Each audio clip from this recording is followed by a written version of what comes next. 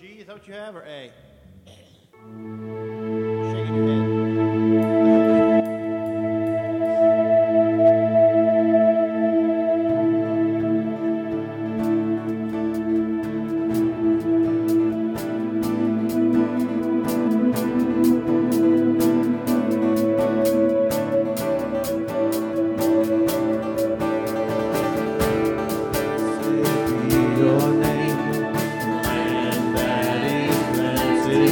No,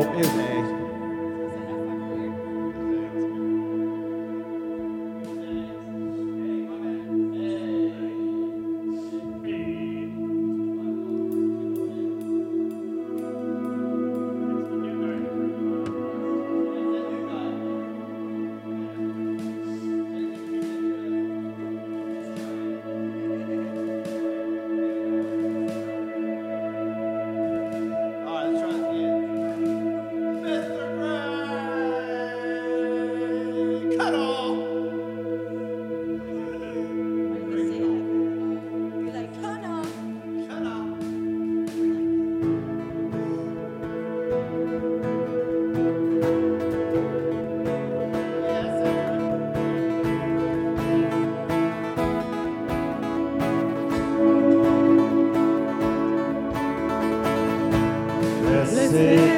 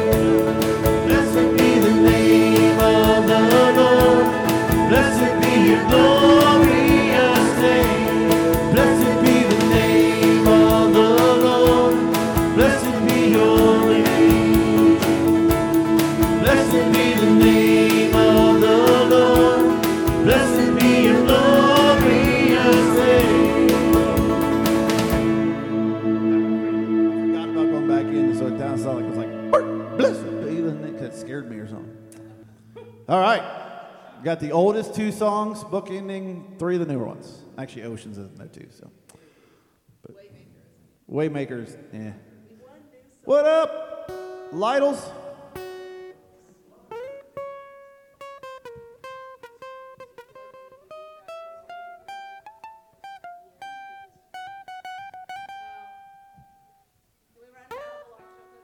Yeah, Battle Belongs. Hey, we're going to run Battle Belongs.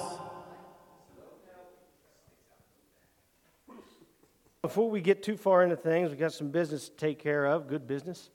Kyle Spence and Brian Dom have been chosen by the elders to become deacons in this church. And they were recommended by our deacon chairman, Russ Varner. We sat down with them and talked to them for a long time. We've been praying over this. They've been fasting and praying over this. And today, you guys have the chance to affirm that decision that we have made. In your bulletin, if you're a member of this church, in your bulletin, you have that slip of paper. It's pretty self-explanatory. You guys can go ahead and fill that out. And you have the rest of the service to do that. In order to make this easy, what we're going to do is just drop it off as you leave. There's a box by the door, and so you guys could drop that off as you leave. Most of you have a bulletin. If you're a member, if you are a member and you don't have a bulletin, Cole's got some of those right in the back. Does anybody need one that didn't get one? Does anybody not have a bulletin? Is anybody choosing to not know what's going on? Is that right? To do all this? All right. They've been part of this, and I tell you, those two guys have been serving essentially this church and really in many ways in that role for a long time. And Russ finally said, "Hey, let's make this official." And so the elders talked to them and about them a fair bit, a lot actually. And so you have the chance to agree with that decision or disagree with that decision. Again, when you leave, there's a box by the door, and you can just drop those things in there. All right, Theo, let's move on here. I knew that was there too.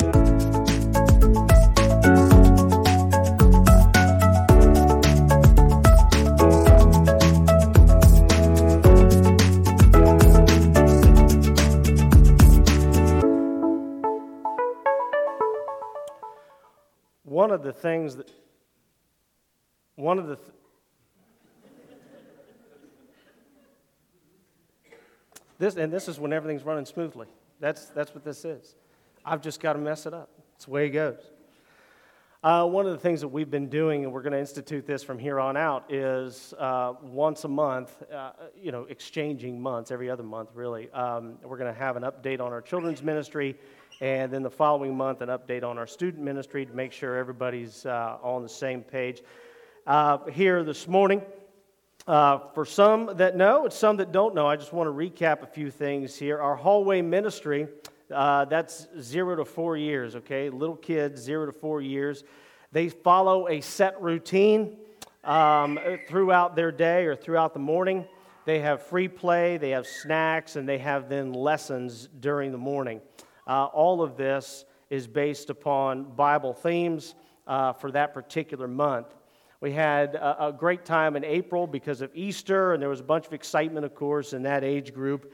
And then the month of May here is going to focus on growing in God's love. That's what these kids in the hallway are going to be learning. Now, the backyard ministry is set up a little bit different. They have a 9:30 service that focuses on Bible memorization. They have a lesson time, and this is divided in pre-K and kindergarten, first and second grade, third and fourth grade, and fifth and sixth grade. So those grades, there's 2 grades per class. During the 11 o'clock service, classes are arranged a little bit different. Pre-K and kindergarten remain together. The first through the fourth graders combine into a time of worship, and the fifth and sixth graders, they carry on as they're continuing to do. But they do have a time of what they call big church, where they worship together in their children's worship area. They've got a screen just like this, and they've got, it's set up just like this. And so they have a time to do that in the backyard. They're walking through right now and learning Hebrews 11. Without faith, it's impossible to please God, because anyone who comes to Him must believe that He exists and that He rewards those who earnestly seek Him. And these things are absolutely true. Right now, they're getting ready for Vacation Bible School. They're already kind of learning some of the songs they'll be able to lead you through as we go forward. And that's usually during the 11 o'clock hour. They're gaining some enthusiasm for that. In the second service, though, the 5th and 6th grade classes, they're working on something called Tell It. Tell It was something that was, we learned this, or we gained this from Superstart. Jim Hoffman leads them through Tell It, and it's really a way for the 5th and 6th grade class to look back upon their lives, even their young lives, and realize that even then, they have a story to tell about the work of Christ in their life.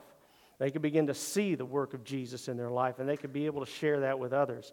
And that's called Tell It. Jim works with them through that. And so those are some of the things they're working on right now. You can always talk to me if you need more information about what your kids go through. We are going through the process of talking to people about our children's ministry and becoming a children's minister. I've talked to 5. I'm going to talk to another 2 this week. Just feeling them out and getting their interests and ideas and opinions. Now we have, thanks to Ben, we have a general advertisement that's ready to go, but ideally we want to wait on that. We want to wait on that. The best way to fill these roles is personal connections, people that you actually know, people that are recommended to you. So that's the process we've been going through right now. And again, I have the preliminary discussions with them, and then from there, they go to the eldership once it's time for that. One of the reasons we're able to do this and do it carefully, I don't like that word, to do it properly and to take our time doing these things is because Brittany Oglesby and Erica Cottle have volunteered to steer the ship while we are looking for our permanent minister back there. Laura will be done at the end of this month. And as we're looking for our permanent minister, making sure we do it the correct way, again, those 2 ladies have volunteered. They're actually job shadowing Laura over the past couple of weeks, and they're going to continue to do that. They'll be with us this Monday in our elders meeting, and we'll be discussing those things. But we owe a great deal of appreciation to Brittany and Erica for continuing to maintain that house while we're looking for the proper person to fill it, proper person to be that children's minister. So we've been talking, we've been looking, I've been talking to people, and the process is underway. The process is underway. We'll find the right person. We always do. Sometimes we need to wait on God. Sometimes God says, look, open your eyes. Here's the person. Sometimes he does that. So those are all things that we need to remember. Just be thinking about as we move forward. I've had the pleasure, as I did last year, of helping, what little help I can give, in coaching Sam's baseball team. A couple of people, actually a bunch of people in the church help with that. That's a good team to be a part of. And there's a lot of people that help with that team, and they do a great job. But that's always a lot of fun. I'll tell you, I just enjoy that immensely. Watching those kids out there play ball and watching them change and grow and learn. And, and sometimes, boy, you're just, you're cheering them along, and sometimes, of course, Alex, he's coaching. He would know these things, And then other times you almost clenching your fist thinking, we just went over that. We 4 minutes ago, we went over that. And so sometimes you get a little of that. But one of the things that you never want to happen, and we've used this example many times. If you've heard me speak, you've heard this example before. One of the things you never want to happen if you're a part of a team is for the coach to ignore you. Whether you're doing well or doing poor, but especially if you're doing poorly, especially if you're continuing to do it the wrong way or continuing to misbehave or continuing to go down the wrong path, whatever it is. You never want to get to this place where the coach ignores you. Now, many times the coach will provide discipline, and many times the coach will provide direction, and sometimes it'll be rather forceful, and sometimes it'll be a little more gentle. But the last thing you want is for the coach to say, hey, look, I'm done. I'm done. You do whatever you want. I don't care anymore. Sometimes we don't like the correction. Sometimes we don't like the discipline. Sometimes we don't like the lessons that we have to learn. But we can find ourselves or consider ourselves in a very fortunate position when whoever is in charge continues to teach and discipline and correct as we go through life. Let's pray. Father, we thank you. We thank you again for the love that you've shown us. We thank you, Father, for the gift of right now, today, that we get to worship together like this. We thank you, Father, that we can learn through so many instances of life where you work and you guide and you correct us.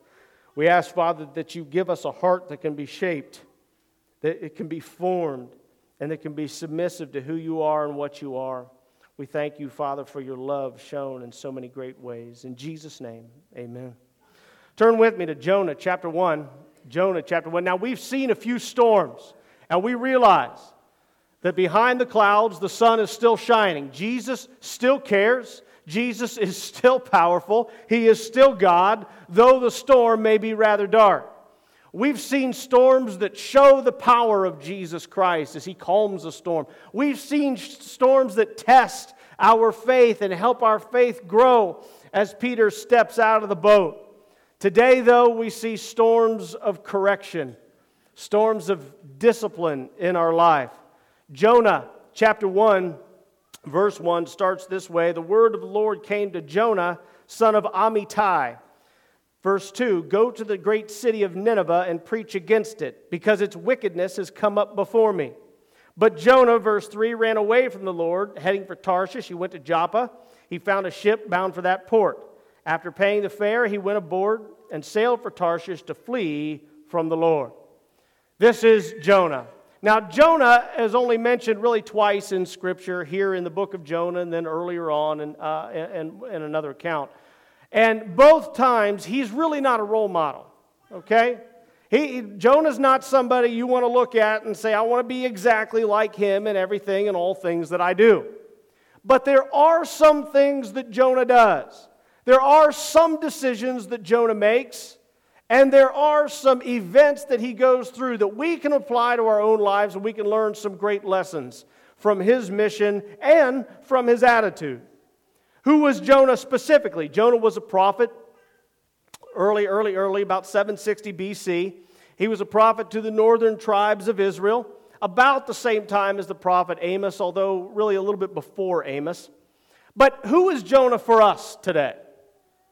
Well, Jonah today is us. You and me. Is the church. I say Jonah's the church because the lessons we're going to learn through Jonah is someone who knows God. He understands who God is. And he, in fact, cares about the commands of God. Jonah is someone who's well aware that God is God and that God is sovereign. Jonah has this understanding that the commands that God gives are not to be scoffed at. Jonah realizes all of those things. And so we find in our story that the word of the Lord came to Jonah. Has the word of the Lord ever come to you? I got news for you. It has. It has, and it's happening right now. The word of the Lord came to Jonah. You see, when we think about that, we think about a grand revelation, a vision and a dream, a voice from heaven that we can hear from our ears or with our ears. But this, quite literally, we call the Word of God. The Word of the Lord has come to you. The Word of the Lord can come to you every day. How many times does God want to speak to you and you say, not now? I've got more important things to do. I've got better things to do than listen to you, God. The Word of the Lord. The Word of the Lord is at our fingertips. The Word of the Lord is for you and it's for me. The Word of the Lord are the lessons of Christ. The Word of the Lord are the lessons that we read about in the letters and the epistles. When it comes to the word of the Lord and direction of the Lord, we're not talking about some vague, unknowable sign. We're talking about the exact word of God. It is readable, it is understandable, it is repeatable if you want to teach others, and it is inerrant. The word of the Lord could come to you every single day. Most often, the word of the Lord comes as education, or it comes as a reminder through study and application. That is Scripture. And so when we look at a character like Jonah and we say, the word of the Lord came to him, whether it was through a vision or hearing the voice audibly, we have that very same thing in the Word of God, the Word of the Lord. By the way, the Word of the Lord is complete. He doesn't need another one. Okay? The Word of the Lord's complete. We know that from Scripture itself, and He doesn't need another one. Well, I want to know what He's going to say. I want to know what He thinks about this area of my life. I want to know what His expectations are. I want to know this and I want to know that, and I'm going to wait and I'm going to sit and I'm going to pray and I'm going to hope that He thunders from the heavens and I hear His voice that's different from the Word. Stop waiting on that. The Word of the Lord's complete. He doesn't need extra. You get into Scripture. You get into study. You get into asking and knowing and applying these precepts to your life. Fortunately for us, we have a helper. We have God Himself, the Holy Spirit, that helps us, guides us, helps us to understand, convicts us to know, to pursue, to see things, to realize things. We have a helper through all of that. The word of the Lord has come to me many times, and I suspect, again, the word of the Lord has come to you. When the word of the Lord has come to me, it was not in an earthquake or a blinding light or a thunderous voice in the middle of the night. The word of the Lord usually comes to me as a reminder through prayer, and God says, I've already covered this in my word. Go read it, understand it, and apply it. That's when the word of the Lord comes. I was sitting right there one time in prayer when the word of the Lord came to me, and He says, John, we've already covered this. Go read it and do what it says. I was sitting right where Jonas was one time, praying about something. And God says, just the reminder, right in the head. You've read through this before, man. Go read it again and do what it says. The word of the Lord comes to us. The word of the Lord is for you. It's at your fingertips. So from the word of the Lord, we have commands, and we have direction, and we have action, and we have reasons behind it. We have many other things in Scripture, but we always have these commands, these directions. And you'll notice Jonah has the very same thing in verse 2. Go, that's the command. Go, that's the command. To the great city Nineveh, there's the direction. And preach against it, that's the action. And the reason is, for its wickedness has come before me. You see, Jonah has the very same thing that you and I gain from the written word of God. Now we can begin to see the parallels between Jonah and us. So what are the directions and commands that we hear from the word of the Lord? Well, to name a few, you'll probably hear the word of the Lord tell you, be patient with others. Be kind to others. By the way, don't be boastful. Don't be prideful. You ought to honor others and not dishonor them. You ought to seek service instead of self. You ought to forgive. These are the words of the Lord coming to you and coming to me. By the way, don't be easily angered. You may notice that this is the description of love in 1 Corinthians 13. We have other words of the Lord that come to us on a regular basis. He commands us to pursue a life of love and joy and peace, patience, kindness, goodness, gentleness, and self-control. You'll notice these as the fruits of the Spirit in Galatians 5. The word of the Lord has come to you. The word of the Lord's come to me. We have commands to be generous, to show love to our enemies, to pray for those who persecute us, to do away with lust, hatred, divorce. We are commanded to not worry about the provisions of tomorrow because Jesus says the pagans run after those things. You may notice these commands from the Sermon on the Mount. By the way, that's going to be very important in 2 weeks when we talk about our final storm. You see, and all of these commands have direction. All of these commands have reasons behind them. They are good for us, and they're good for those around us. They honor God, and they're descriptions of the children of God. These are not just pictures. These are not just theories that God gives to us, but this is the reality of the kingdom of God. Where do you live? You live in the kingdom of God? Do you pursue the direction and commands of Jesus Christ? Let's look at verse 3 again. But Jonah ran away from the Lord, and he headed for Tarshish. He went down to Joppa, where he found a ship heading for Tarshish. And after he paid the fare, he went aboard and sailed for that town to flee from the Lord. You ever try to run away from God? You ever try? I'll bet if I ask that question, you're going to say no. You ever try to run away from God? And then things go badly, even in your own mind, and you wonder if God cares. I'm going to run away from God, and then when the storm hits, I'm going to wonder where He is. See, if you ask somebody that you ever try to run away from God, they'll say no. Because running is intentional. Running is cowardly. We just don't call it run. We call it, I've struggled, haven't I? I've struggled. I'm back and forth. I'm doing my best. See, we don't call it run. We call it those things. Or maybe we say this is something we deserve, even though it's not what God wants. We don't say run. We don't say run. We say it's not my fault. We don't say run. We say they made me do it. The world made me do it. God, that woman you put in the garden with me made me eat the fruit. You remember hearing that? Yeah, that's Adam, just running. Just running. Coming up with excuses. So we're not going to call it all those excuses anymore.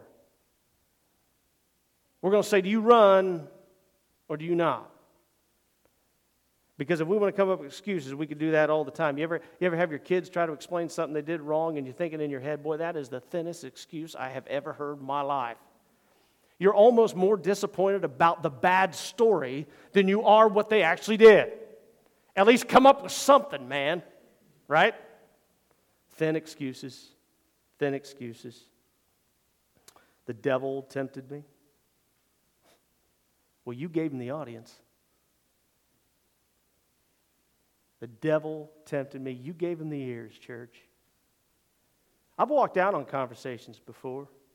You've probably walked out on conversations before thinking, you know what, I don't need to hear this, I need to go. We have evil, we have Satan, we have different things talking to us. Why don't walk out on that conversation too? Just walk out. Walk out. Why not walk out on those? Every temptation we face, by the way, is not from outside oppression. Don't think that. Don't think that every temptation we face is from Satan himself or one of his minions working on our hearts and on our minds. Look, this is real.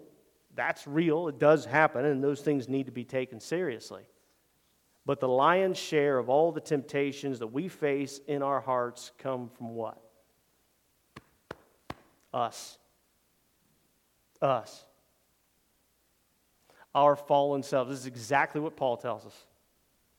Our fallen selves, the sin alive in us. We go to battle with ourselves. But we have something very special. We have a Father who disciplines us. Look at 4 through 6. The Lord sent a great wind on the sea. Such a violent storm arose that the ship threatened to break up. All the sailors were afraid, and each cried to his own God. And they threw the cargo into the sea to lighten the ship. But Jonah had gone below deck where he lay down, and he fell into a deep sleep. The captain went to him and said, "How can you sleep? Get up and call on your God.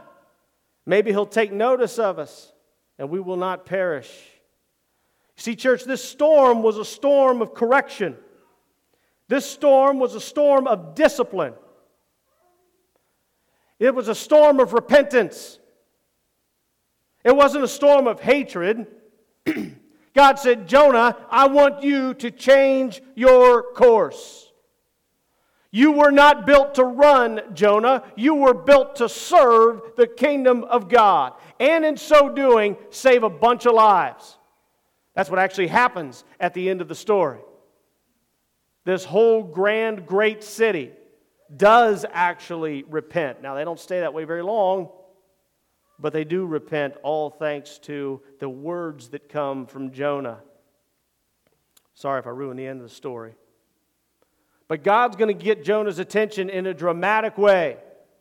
Because if Jonah continues on this path, he's going to hurt himself, he's going to dishonor God, he's going to hurt others, and he will not get the chance to participate in something wonderful, something life-changing. Every storm that happens in your life, we've already seen two other examples. Every storm that happens in your life is not a storm of discipline or correction. It's not a storm because you have done something you shouldn't be doing.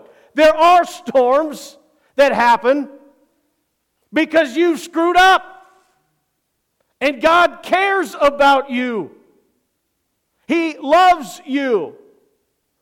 This is what the front of your bulletin says. No discipline seems pleasant at the time, but painful. But later on, however, it produces a harvest of righteousness and peace for those who have been trained by it. This is what God does to those He loves, for those He loves. He wants you to change course.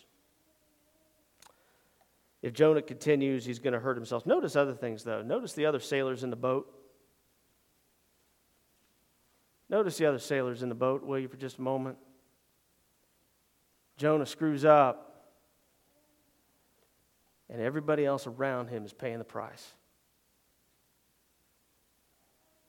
Jonah messes up, and everybody else is paying the price.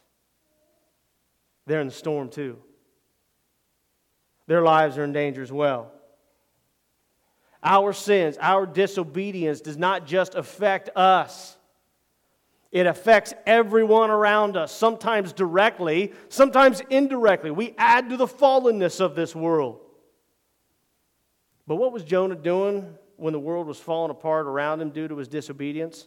While other people were feeling the effects of his disobedience, Jonah had gone below deck and he went to sleep. Do you notice the storms of correction in your life? Do you act upon them? Or are you just sleeping through life?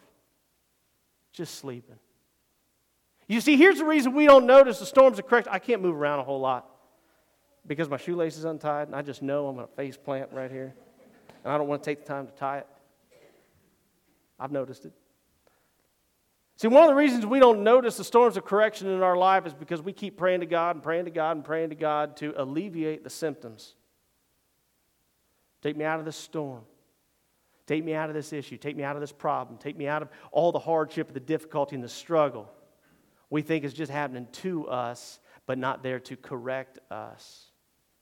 This is why we're told time and time and time again in Scripture to examine yourself. Look at the condition of your heart.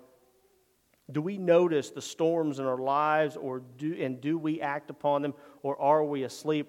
Revelation 3, 1 through 3. Boy, if this isn't a picture of Jonah, he's writing to the church, Jesus is writing to the church in Sardis. These are the words of him who holds the seven spirits of God and the seven stars. Look, I know your deeds. By the way, who's the church? Who's the church? It's not this building. This is you. This is me. We are the church. Jesus says, I know your deeds. You have a reputation of being alive, but you're dead. Verse 2, wake up. Wake up. Strengthen what remains and is about to die, for I've found your deeds unfinished in the sight of my God. Boy, that's Jonah, isn't it? Remember, therefore, what you've received and heard. Hold it fast and repent. Because if you do not wake up, I'll come like a thief, and you'll not know what time I will come to you. Jesus is imploring the church, that's you and me, to heed the correction, the discipline, to open our eyes, not be sleeping below deck, but realize who He is, and what He commands in our lives.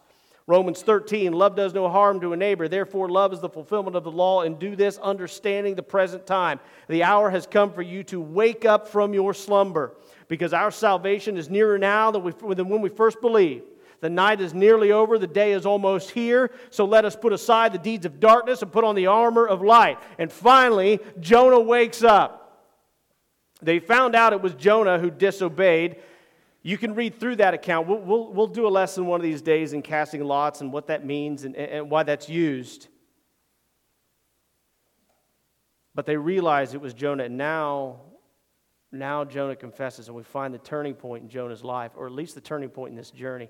See, some people think that the turning point in Jonah's life is when he got thrown into the sea, and when he got swallowed by the great fish, because there's a prayer of great humility in the belly of that fish. But that was just the result. That was the result of this turning point in his life. The turning point in his life, and what ought to be in our lives, is verse 12. He says, "Pick me up and throw me into the sea." He replied, "Here we go, and it will become calm. I know that it's my fault that this great storm has come upon us." Church, that's confession. That's responsibility. In the face of the storm, Jonah finally gets to this place where he says, "It's my fault." Not to others. I mean, this is what he says to the sailors. But that's not really the point. That's not where God is moving in this storm. He wants to be able to look in a mirror and say, "I screwed up. I screwed up." God loves me. He cares about me. He is trying to correct me. He's trying to bring me to this place of confession, of responsibility, of a change in direction, repentance, a change in direction. And this is the moment. It took a storm to get there. But Jonah says, "I messed up." The point of the storm was never because God hated Jonah, ever. It wasn't even because he was filled with rage. I mean, God could do whatever he wants. The point of the storm was for correction. He even allows Jonah to reset and continue on the original mission.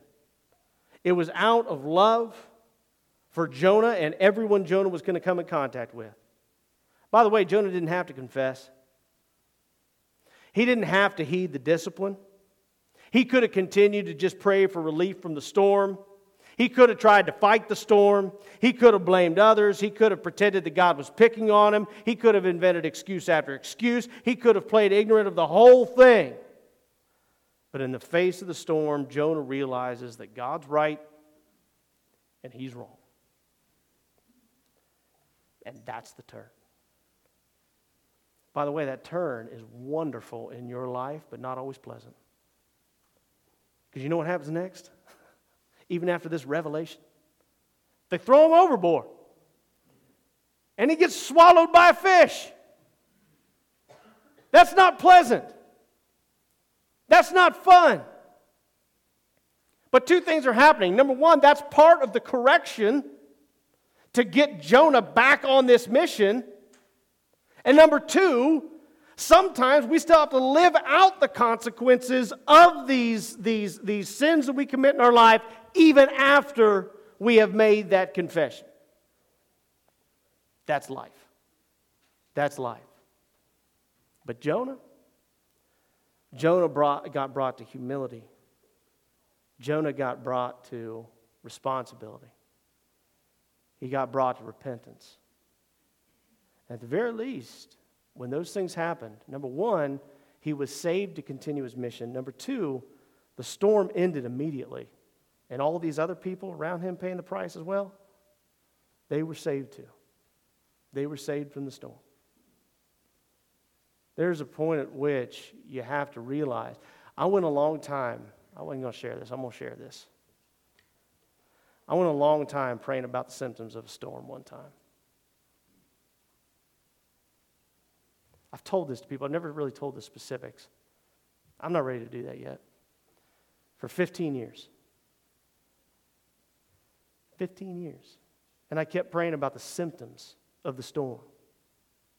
And after 15 years,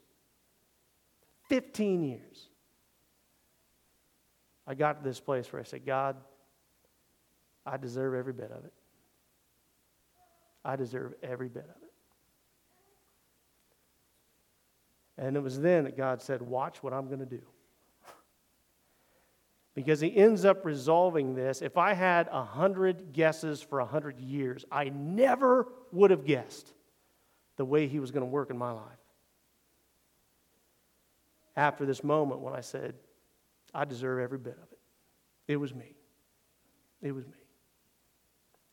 Took 15 years of a storm to get there. We've got to get to this place as we look at storms of correction. Number one, we got to realize they're storms of correction. Number two, we have to know that these are moving us in directions of repentance and submission and humility and responsibility. Because let me tell you something, the Word of God comes to you all the time. Unless you're too busy for it, unless you got better stuff going on, the Word of God to you comes to you all the time. And there's many, many times God says, I love you too much to not send the storm. I love you way too much to not send the storm. Let's pray. Father, we thank you. We thank you for the love that you show even through, especially through discipline. I know that's hard to say, Father. It does feel painful. It's hard. But we trust your word. We trust that you know us. We trust that you love us. We trust that you treat us the same way we treat our children that we love. Better, in fact. So, Father, help us to have a heart of humility. Help us to not go asleep, to wake up and see your correction for what it is, to be changed by the storm. Help us, Father, not to focus on the wind and the waves and the symptoms and all of these things, but to look at the heart, the mind, to examine our lives so that we might be changed and we might be corrected and we might be strengthened, that we could show that kind of courage in our lives. Father, don't stop with the discipline. Don't ever, Father, get to this place where you walk out on your life, give us over to a depraved mind. You keep leading us, dragging us if we have to. But you discipline us, you correct us, you shape us into who your Son is. Thank you, Father, for discipline. In Jesus' name. Please stand and sing.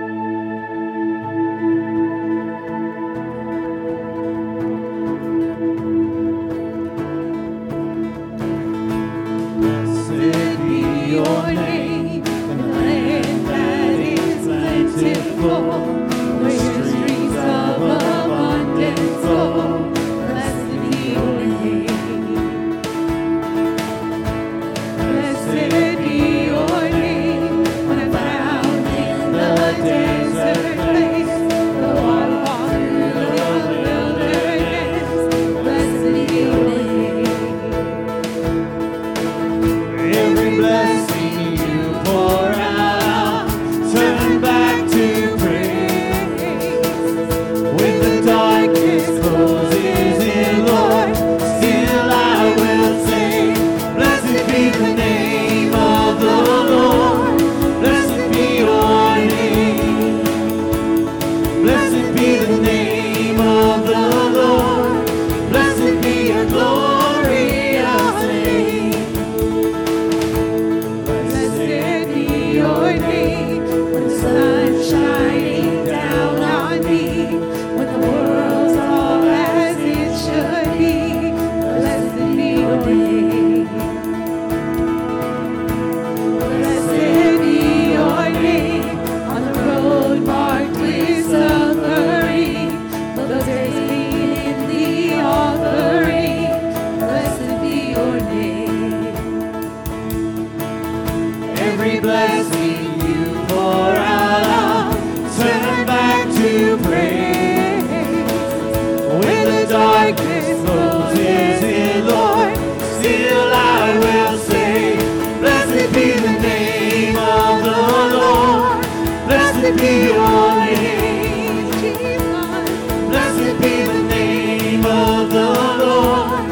Blessed be your glorious name. Give and take away. You give and take away. My heart will choose to say, Lord, blessed be your name. You give and take away.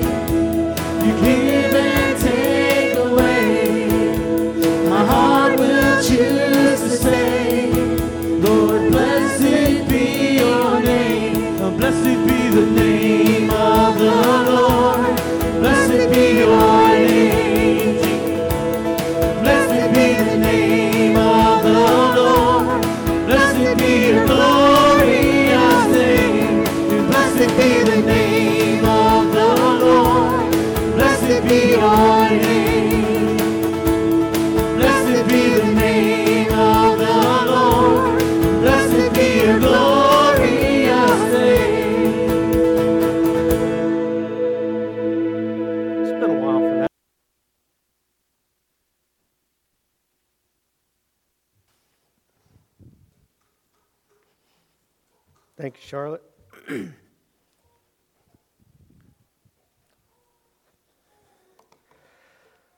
Before we go too far, we got a little business to take care of. Inside of your bulletin, if you got a bulletin, you'll find the decision that the elders have made to make Brian Dom and Kyle Spence deacons of this church. Fact of the matter is, in many ways in service, they've been serving in this church for a long time. Not in all the exact same ways, but they continue to do that. This was through the initial recommendation of the deacon chairman, Russ Varner. I sat down with Russ and these two gentlemen a while ago, and then they sat down with the elders. We talked to them for a long time. They prayed and fasted. The deacons did, or the Brian and Kyle over this, and said they wanted to continue. And so we made the decision to make them deacons of the RushChurch Church of Christ. At this point, we're asking you if you agree with that decision, if you're a member of the church. If you don't have one, I know Andy's there in the back. He can get you one. Anybody didn't get a bulletin? Is there? Steve didn't get a bulletin. So Steve doesn't care if he knows what's going on. Is that? Okay, all right. The bulletin tells us everything that's happening in the church, and Steve said, nah, I don't need that today. It's up there, is it? All right. We'll make this easy. You can keep that with you. You got the rest of the service to do that. When we leave, when we walk out, there's a bucket on a stool right by the door, and you can just drop it off in there on your way out. So go ahead and you can do that. Let's go ahead and keep moving there, fellas.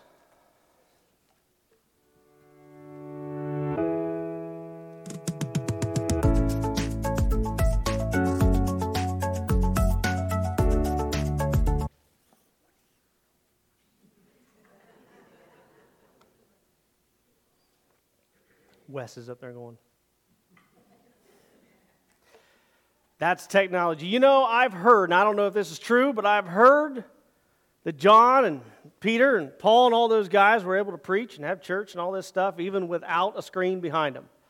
I think that that's true. So if something like that happens, we'll just keep going. Continue to preach, continue to learn.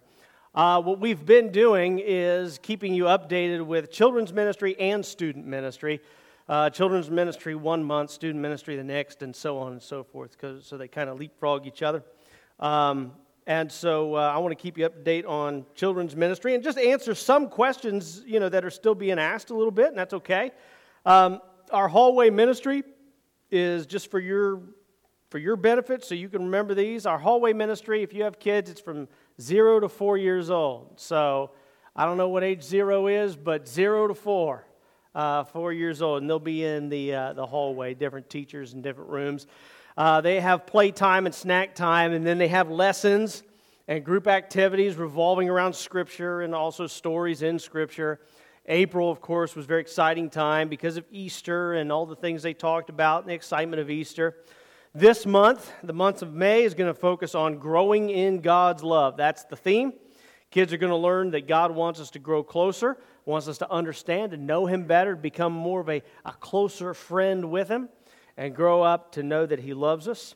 And they'll be reminded of these things, that we can see the work of God in His creation and certainly even in people. The backyard then is a different group of kids. The backyard has 2 services, of course, just like the hallway. 9:30 service focused mostly on Bible verse memorization. And then there's a lesson time that follows up. And it's broken down to pre-K and kindergarten, 1st and 2nd grade, 3rd and 4th grade, and 5th and 6th grade.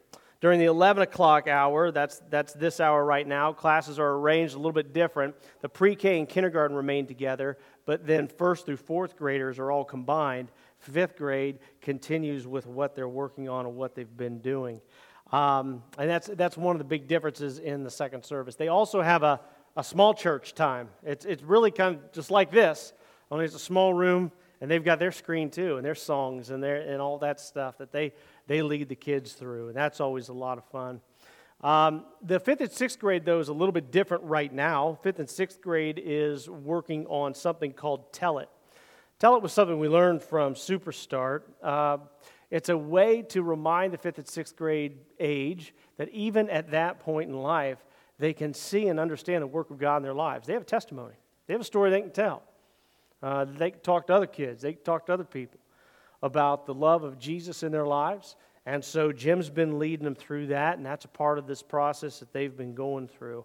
So that's a little bit different than the rest of the class back there. What they're going to be focusing on is Hebrews 11 over this next month. Without faith, it's impossible to please God. That is trusting God. Without trusting God, it's impossible to please Him, because anyone who comes to Him must believe that He exists and that He rewards those who earnestly seek Him. And that, of course, is absolutely true. They're continuing to, even right now, focus on Vacation Bible School and learn about the songs that are coming up in Vacation Bible School. I'm excited about this. And they'll be able to lead you through some of these songs. We will go through a Vacation Bible School series starting in June. So you'll learn the same lessons they learned. We've been doing this over the past few years, and you're able to talk to your kids about those lessons. So those are some of the things happening in the backyard. We continue to find the best person to take over for Laura. Laura is going to be done in her role at the end of this month. I've spoken to 5. I think it's 5 so far. I speak to another 2 people this week coming up. Now, we do have a general advertisement that's ready to go. Ben put that together, but we're waiting on that. That's not the ideal way to do it. We want to take each person at a time, either somebody you know, somebody I know, somebody that's recommended, and I've talked to quite a few, and some have said, hey, look, we know that church, and we've heard that church. We want to be there at that church. Problem is, we can't be there now. Some of these discussions that we've had.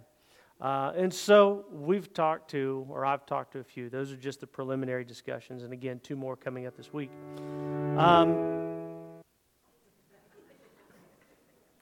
One of the reasons that we're able to do it this way, and this is, I think, the best way to do it, not just have this general advertisement out there, we can take our time and do it correctly and talk to the right people.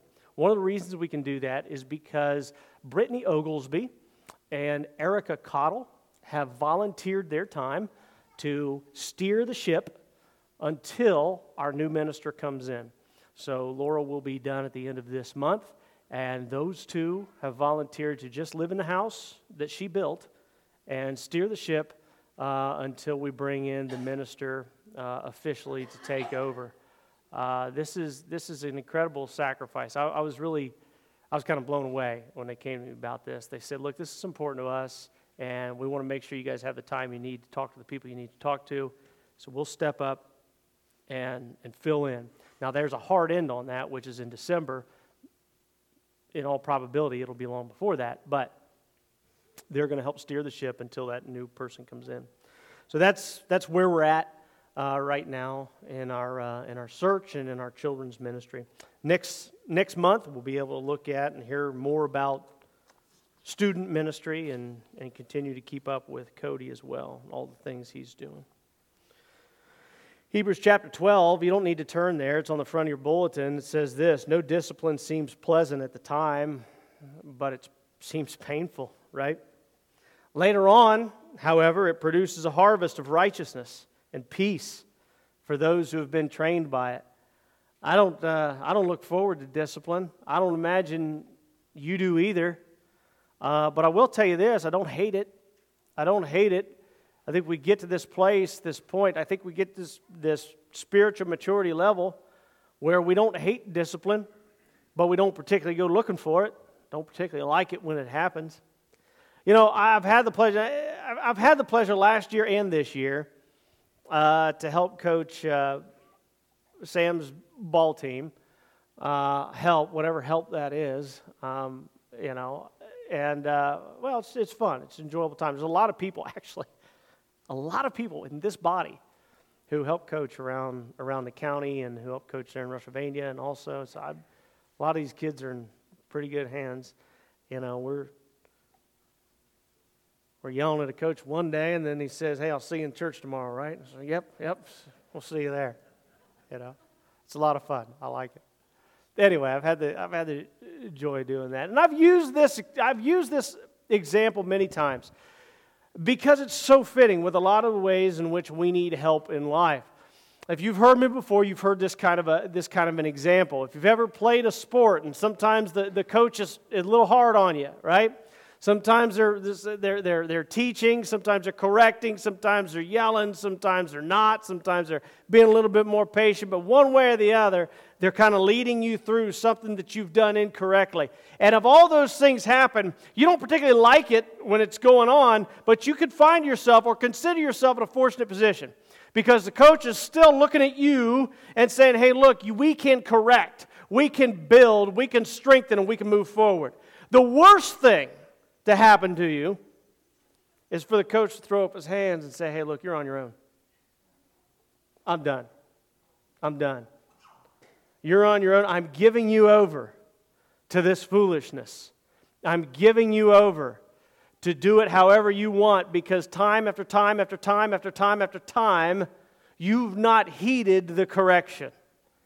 And eventually, you are given over." Matter of fact, this is what God does to people who deny and deny and deny and deny not only His sovereignty, but His correction and His direction in life. Romans chapter 1, again, you don't have to turn there, but this is judgment upon many cultures and many places and many people. God gives them over to a depraved mind to do what ought not be done. Eventually, God says the worst thing God could ever say to us, "Have it your way. Have it your way. Burger King God, have it your way." Right?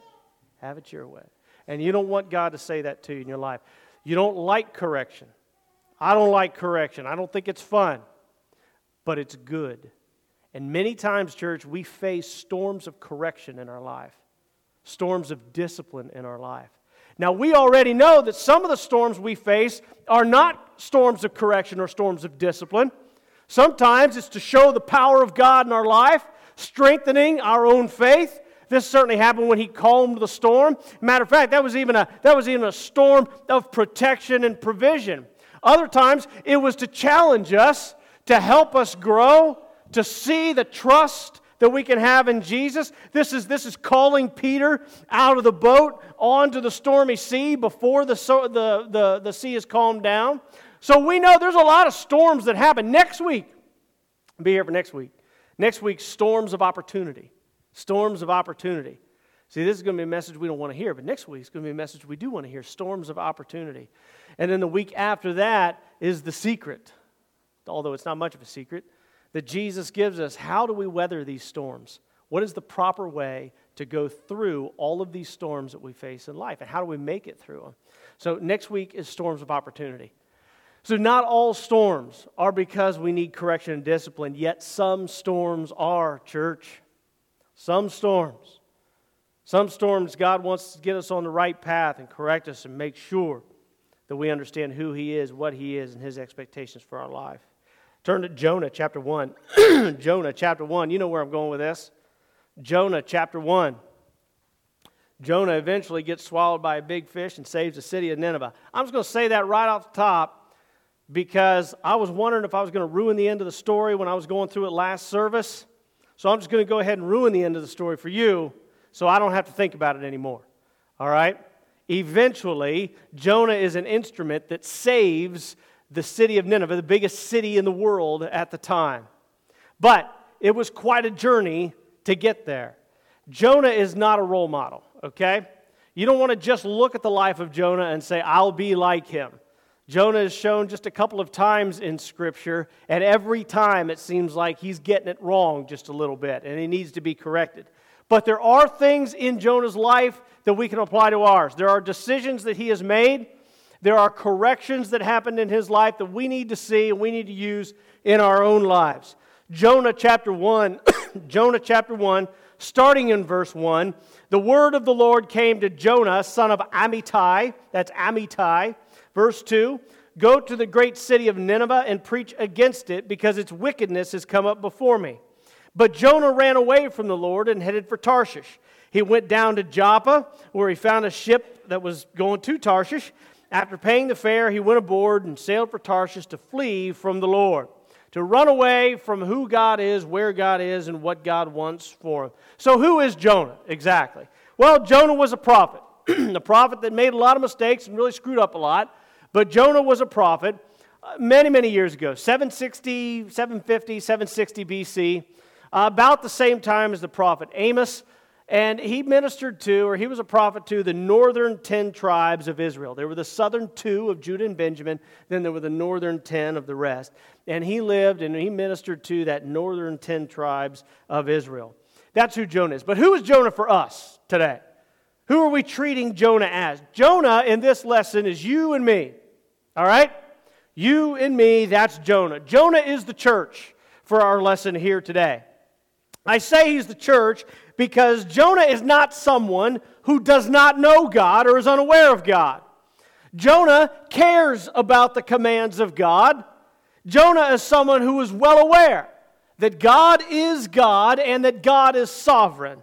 What God says goes.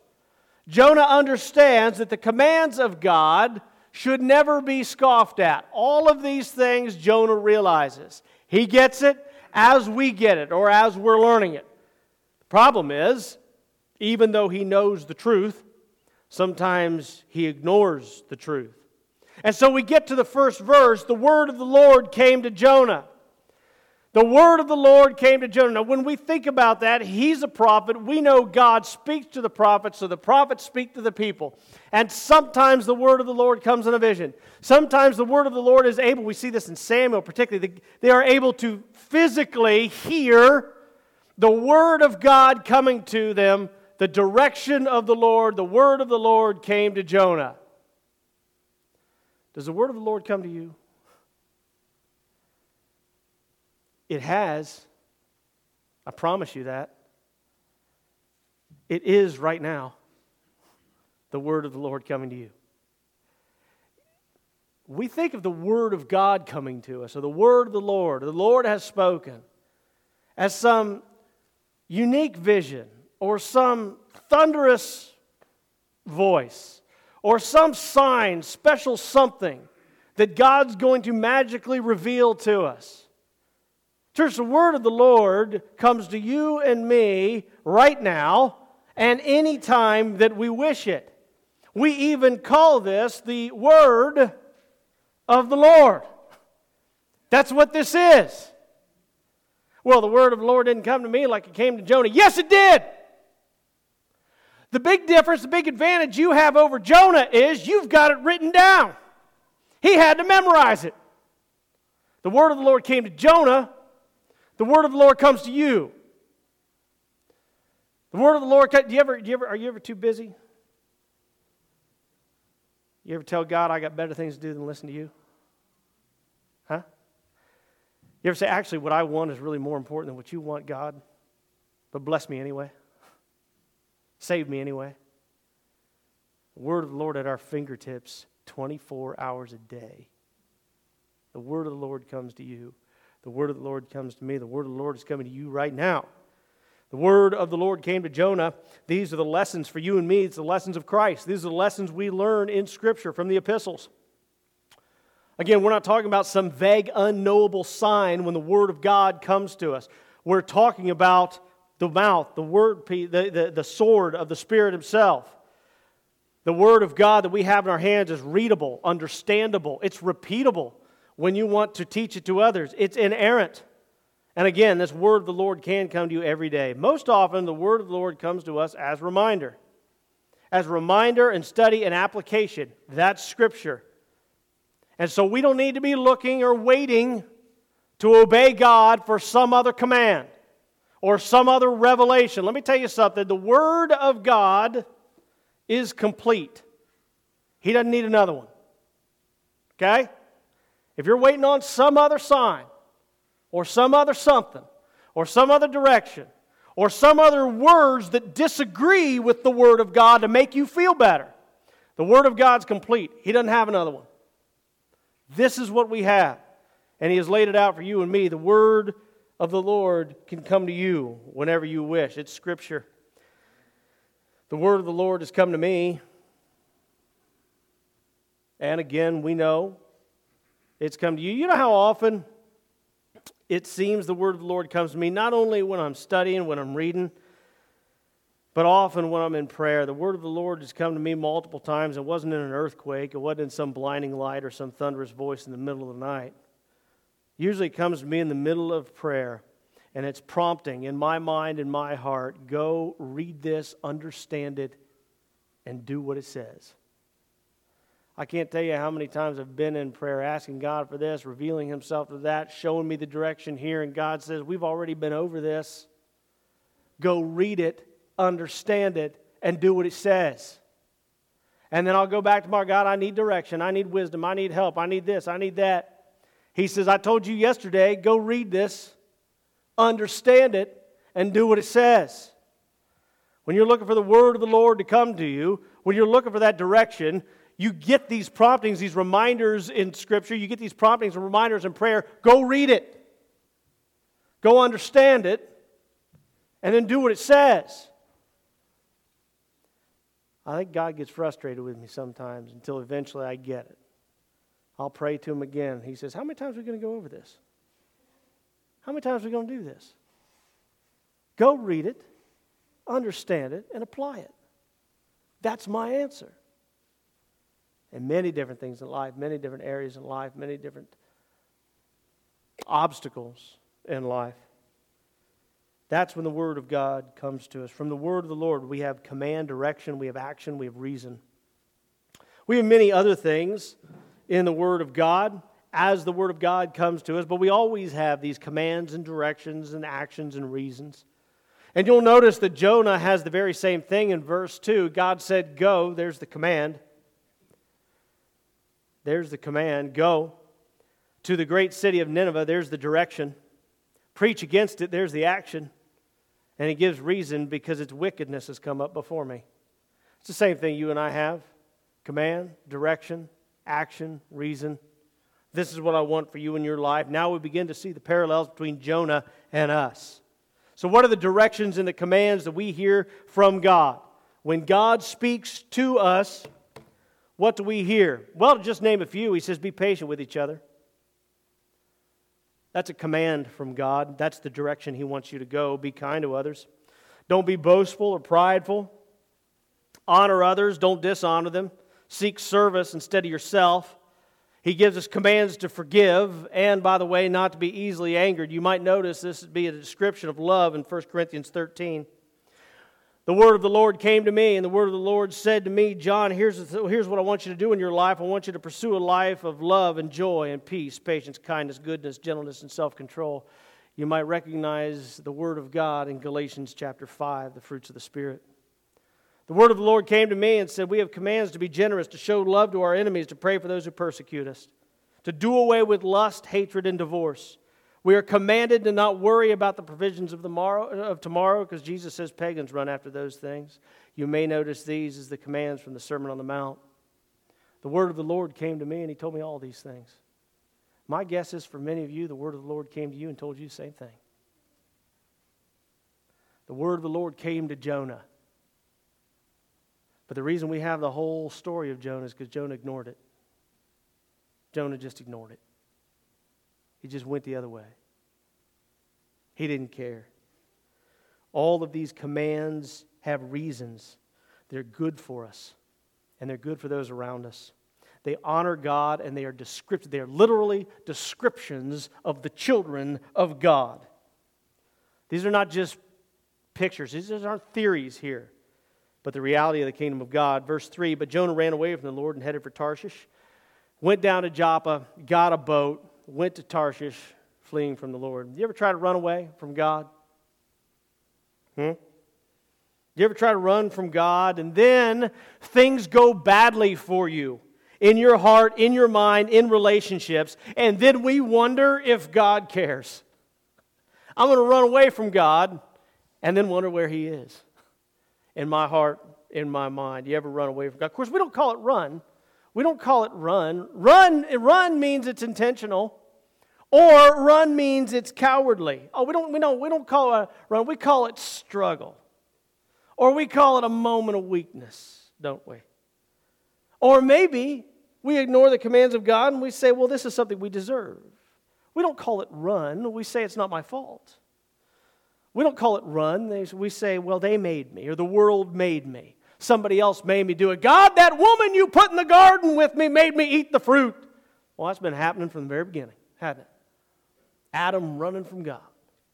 Running from God. Just coming up with a different thing to call it. And we come up with excuse after excuse to run from the commands of God. You ever hear your kids try to give you an excuse about something and you think, boy, that is the thinnest excuse I have ever heard in my life. You get to the point where you're almost more disappointed about the story they made up than what they actually did wrong.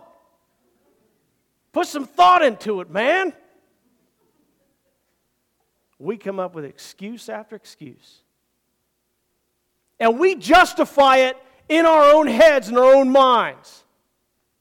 We talk ourselves into it to run away from God. We don't even think it's us doing it. The devil tempted me. He made me do it. Yeah, well, you gave him the audience. You listened. I've walked out on conversations before, church, with people. This isn't worth my time. This is hurtful and harmful. I'm clearly talking to a fool. I'm out of here. Right? I mean, nobody here. Okay?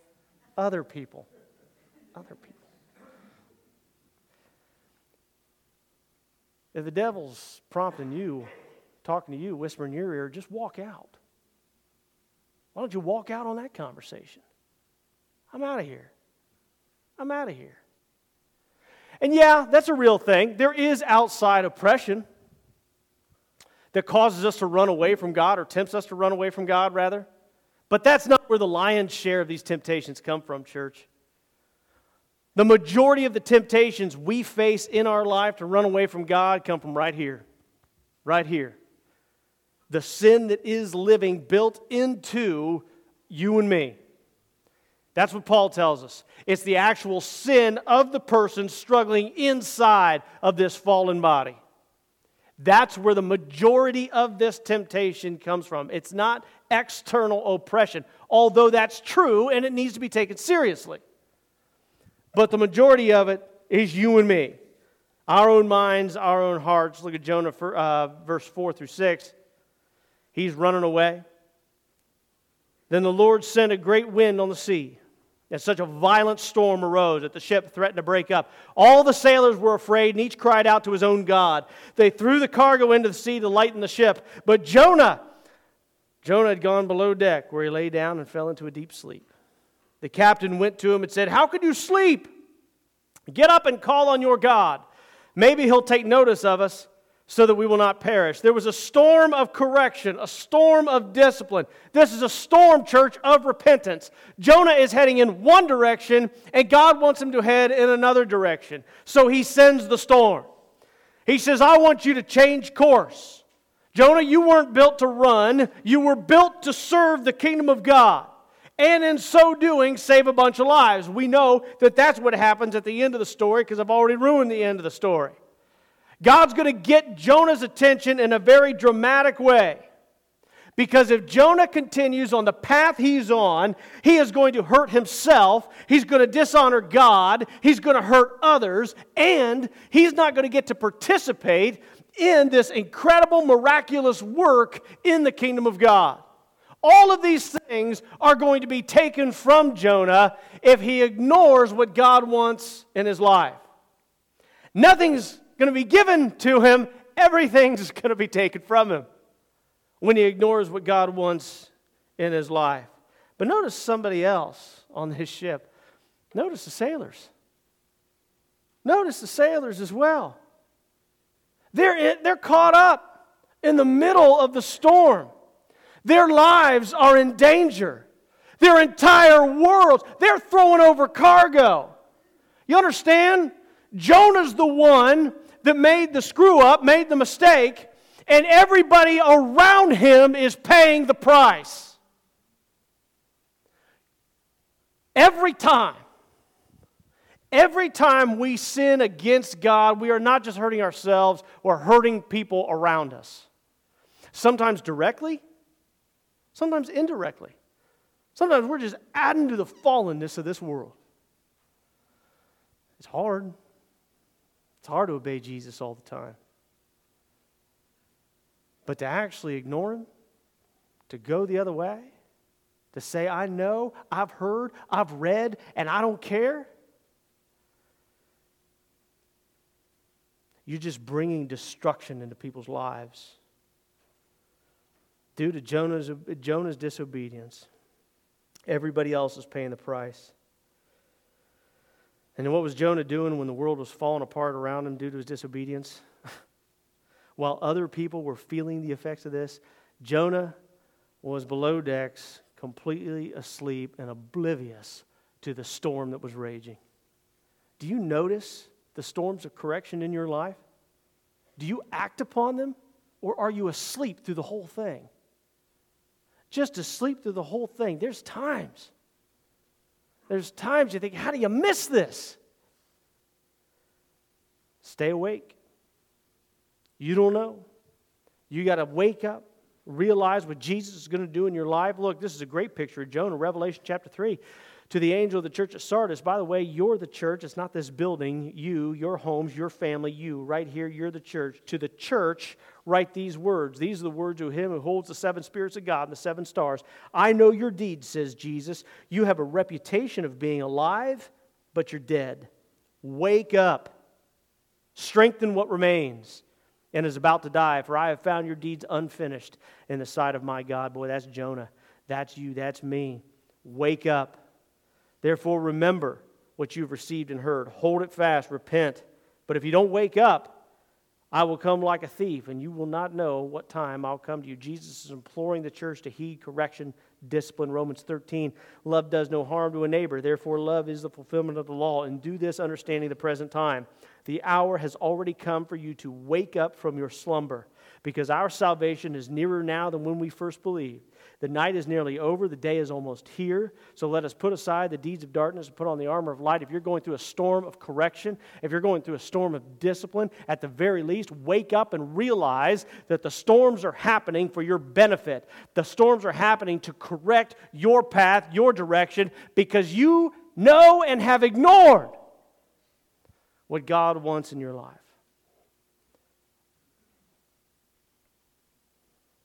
And it's not punishment. It's really an effort to avoid punishment.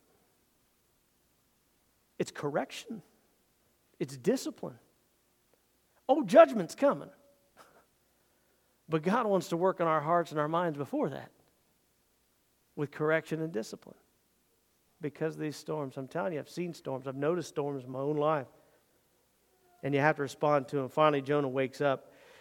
They find out that it was Jonah who disobeyed. They were casting lots. And we'll do a lesson one of these days on that, where that comes from and what that is and why that's used. But I don't have time to do that right now. They know it's Jonah by casting lots. And then they press him for information. Jonah tells them who he is and tells them that he's ignored the commands of God. Jonah, verse 12, this is the turning point in Jonah's life, or at least it's the turning point in this mission. Many times people think that the turning point was when he got swallowed by the great fish, or this incredible prayer of humility while he's in the belly of the fish. But that was just a result of the turning point. Here's the moment. Here's the moment. This is what God is trying to get Jonah to. This is what God's trying to get you and me to.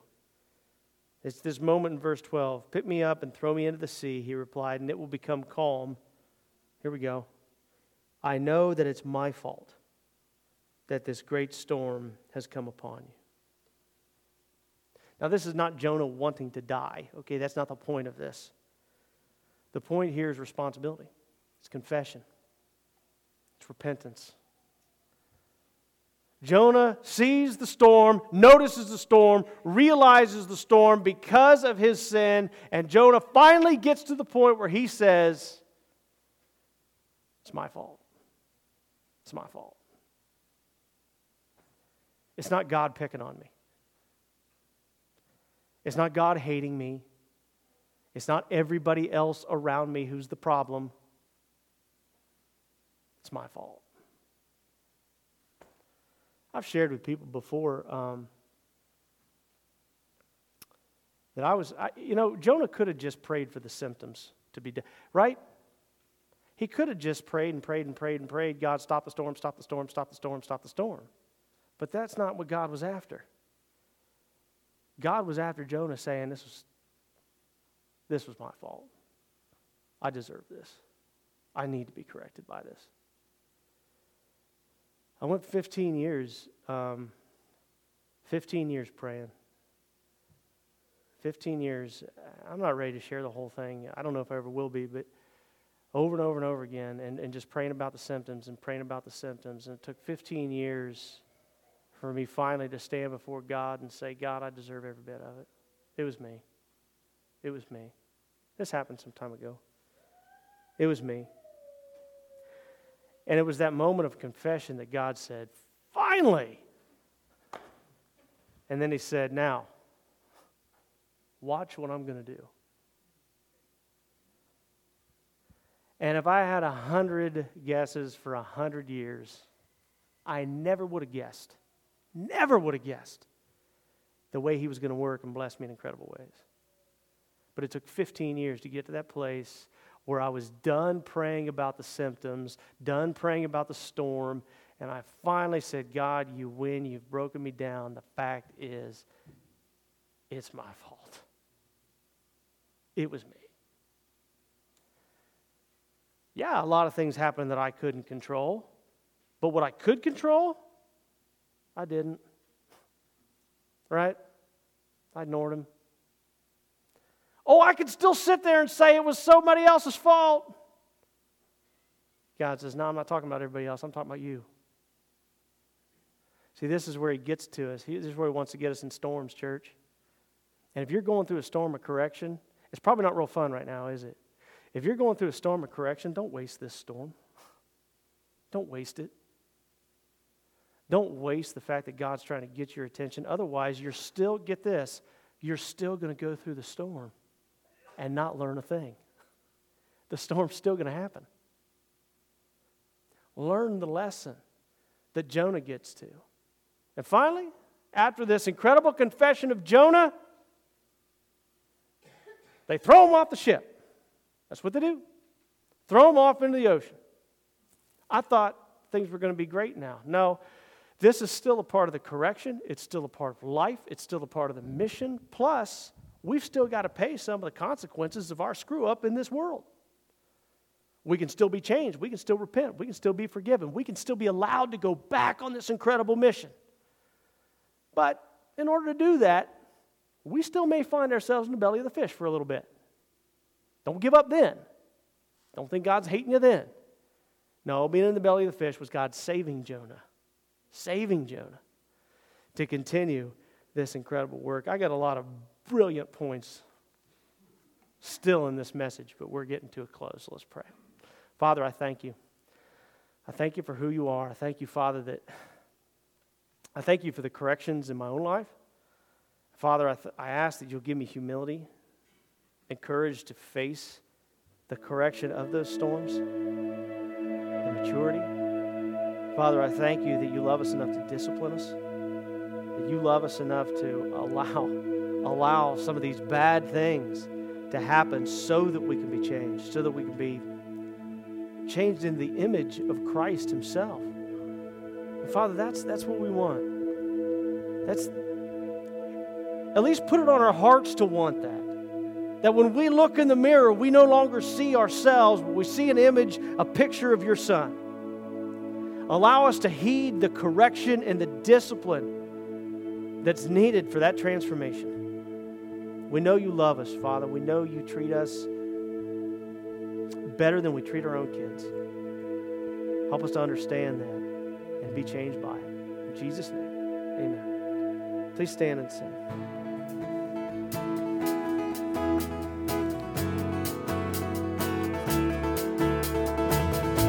Blessed be your name in the land that is plentiful, where the streams of abundance flow. Blessed be your name.